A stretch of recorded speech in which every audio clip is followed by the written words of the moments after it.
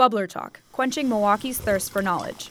It's not uncommon to see historic homes when traveling across the city of Milwaukee. Sites like the Pabst Mansion, the Schuster Mansion, and the Villa Filomena, to name a few, garner attention from both tourists and even people who live in the city. These mansions are often hidden in plain sight, seemingly out of place among neighborhoods that have changed over the years. The Kavlich Schloss Mansion is no different. I'm Taryn Powell, and for this week's Bubbler Talk, two listeners, Randy Kepsel and Anne Lorenz, wanted to know the history behind the castle on Kilbourn. The huge three-story home sits on top of a slight hill near the corner of 24th and Kilbourn Avenue. The exterior is lined with Greek mythological-themed statues, and there's a railing made from iron contorted into shapes of roses and seahorses. I visited the mansion to meet Jim Dieter, who has owned it since 2004 and lives there.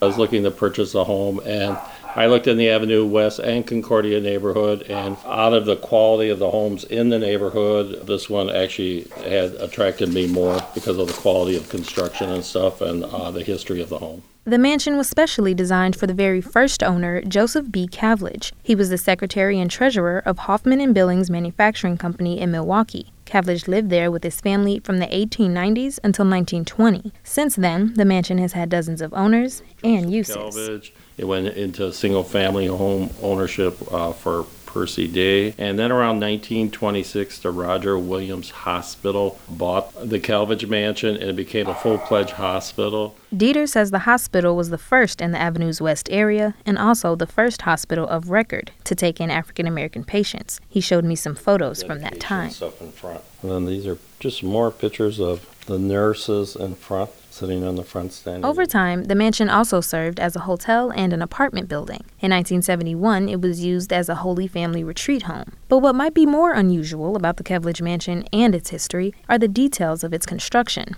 and those responsible for it. Otto Stack, the same architect who designed the Pabst Theater, was responsible for the mansion's architecture. The iron railings and chandeliers were done by Cyril Kolnick, a famous wrought iron artist in Milwaukee at the time. See the owl? So they're wise.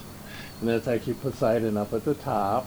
And those are Phoenix, they're the balcony up on top up there. A love of Milwaukee history is what sparked our Bubbler Talk questioners Anne Lorenz and her husband Randy Kepsel's interest in the Kavlich Mansion. It was in such a odd spot, too. You just kind of don't see it every day kind of thing. It's like, oh, we turned here and there it was. She says she thinks it's important to try and preserve these pieces of Milwaukee history.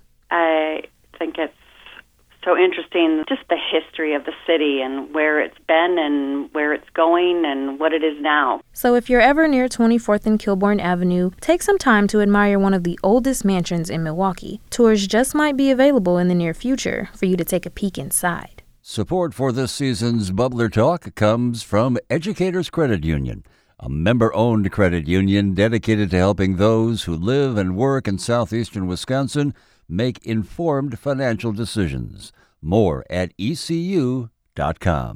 What's got you scratching your head about the Milwaukee area? Submit your question at wuwm.com/bubblertalk.